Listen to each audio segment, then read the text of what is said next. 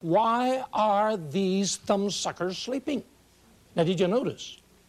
I didn't ask my boss how to get people to listen. I didn't ask someone which book to recommend to me to read on how to get people to listen.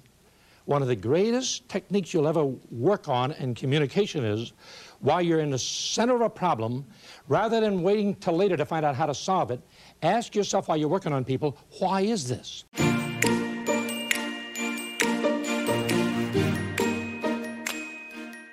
You're listening to Tremendous Leadership with Dr. Tracy Jones.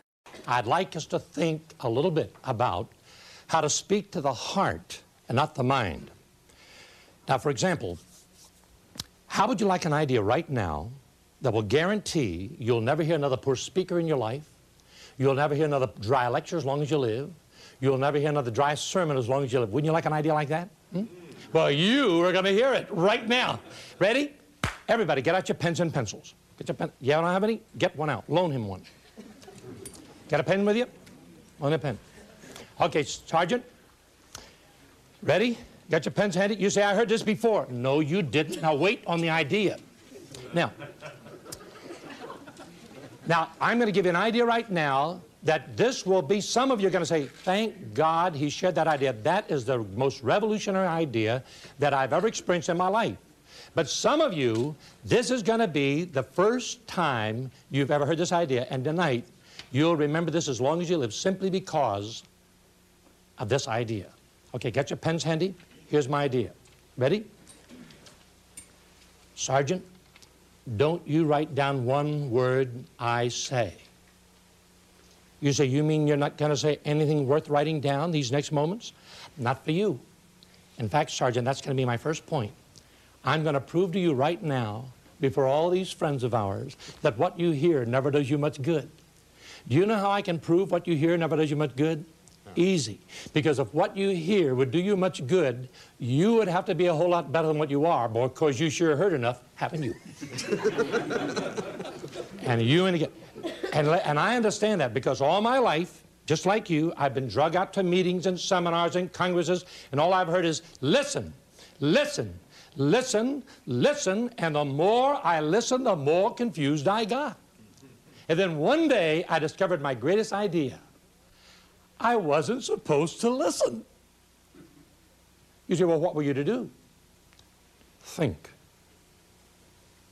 Tonight, if we can get this to think together about this one great thing more than anything else, the importance of, rather than making notes of what you thought I said. And by the way, why should you make notes of what you think I'm saying when even my own wife don't seem to understand what I'm saying? And another thing, Sergeant, why should you make notes of this meeting when you didn't read the last meeting's notes yet? Okay, here's my idea. If you want to start a revolution in your life, hereafter, when you read a book, when you hear a sermon, when you hear a talk, rather than trying to make notes of what you thought you heard, take out your pens and pencils and begin to make notes of things you thought as a result of what you heard. One of the greatest revolutions in your life will be how to listen less and think more. And the habit will be developing much more quickly if you'll start making notes of things you think rather than what you heard. Now, have you ever been giving a talk to someone, giving a little lecture at one of the high schools, or talking to one-on-one in sales? Have you ever been talking to somebody, giving them your best stuff, and you're so excited, you're about to leap out of your shoes, and there they sit. Has that ever happened to you? Well, then you haven't spoken much. But it's happened to you, I can see it, yes. But now, people have fallen asleep while you've talked, haven't they? But don't feel bad, because they used to fall asleep when I talked too, but never on the front row. But really. But I used to wonder, I would be so excited, I'd about to leap out of my shoes, and I would see them sleep, and I would say to myself, why are these thumbsuckers sleeping? Now, did you notice? I didn't ask my boss how to get people to listen. I didn't ask someone which book to recommend to me to read on how to get people to listen. One of the greatest techniques you'll ever work on in communication is, while you're in the center of a problem, rather than waiting till later to find out how to solve it, ask yourself while you're working on people, why is this? Why aren't they listening? Now, you see, that's important because you see, you can ask him how he does it, and you can ask him how he does it. You can ask her, and that's good. But don't ever ask him why he's doing it, because you see, you got your own why. And if he gives you his why, it won't do you any good because you have your own why.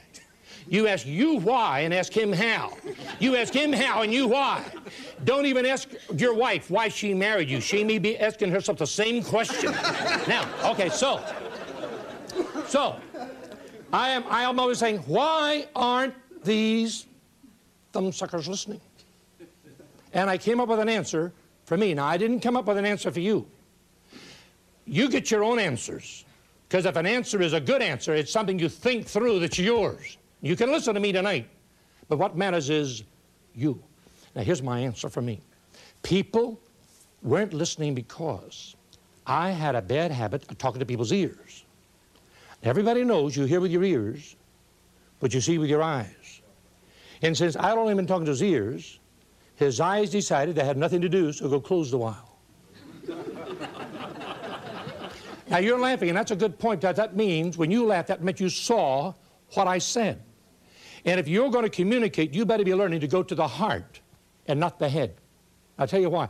You know, Jesus did this with his disciples, but Jesus called it parables. I don't have that word, but I'm just saying illustrations. So the point is that I want to share with you is how to use illustrations and stories to help them see what you're saying. In other words, whenever I think with you, you watch. First, I'll go to your ear with a point. Then I'll go to your heart with a story, an illustration. I'll help you see with your heart what you heard with your ears. Then I'll wait for your eyes to light up and say, I see what you mean. And when I say that, I'll rush back to your ear again. And then the heart. Now watch, now let me illustrate the point. See that, how smooth that was? Now, two hard hats every day sit down to eat their lunch, you know, carpenters. And one day these two carpenters sat down to eat their lunch.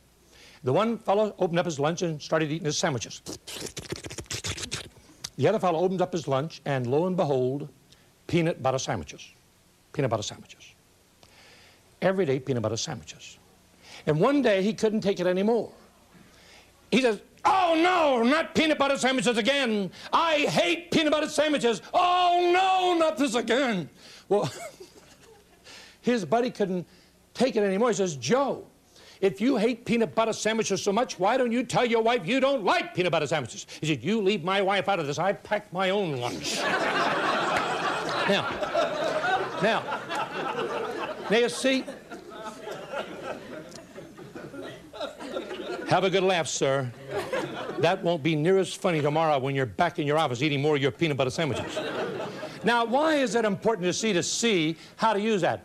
Well, for example, have you ever heard this? Have you ever heard this? You brought it on yourself. You brought it on yourself. Are you married? Yes. Well, then you hear it every day. Now, my wife is always telling me, you brought it on yourself. You brought it on. I say, I know I brought it on myself. I don't need none of your flack. Now, you know why my wife is so brutal to me? Because she's not on commissions. That's right. If my wife were on commission, she would treat me kind and tender like I do my clients. Now, suppose you're one of my clients or one of my staff. We have a problem. We got a problem. We got to deal with it. There's no use burying it. It's got to come up. Here's the problem. Now, do you think I'm going to tell you, you brought this on yourself? Now, you know you brought it on yourself. I know you brought it on yourself. You know, I know you brought it on yourself. You think that I am going to tell you you brought it on yourself? No, I'm not. Why? Because I know how it sounds. And I don't like it either. Even if it's true, I don't want to hear it. Thank you for listening to Tremendous Leadership with Dr. Tracy Jones. Find out more about Dr. Jones at www.tremendousleadership.com.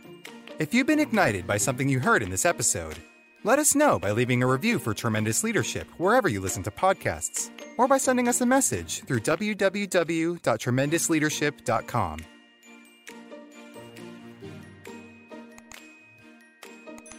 This podcast is a part of the C-Suite Radio Network. For more top business podcasts, visit c-suiteradio.com.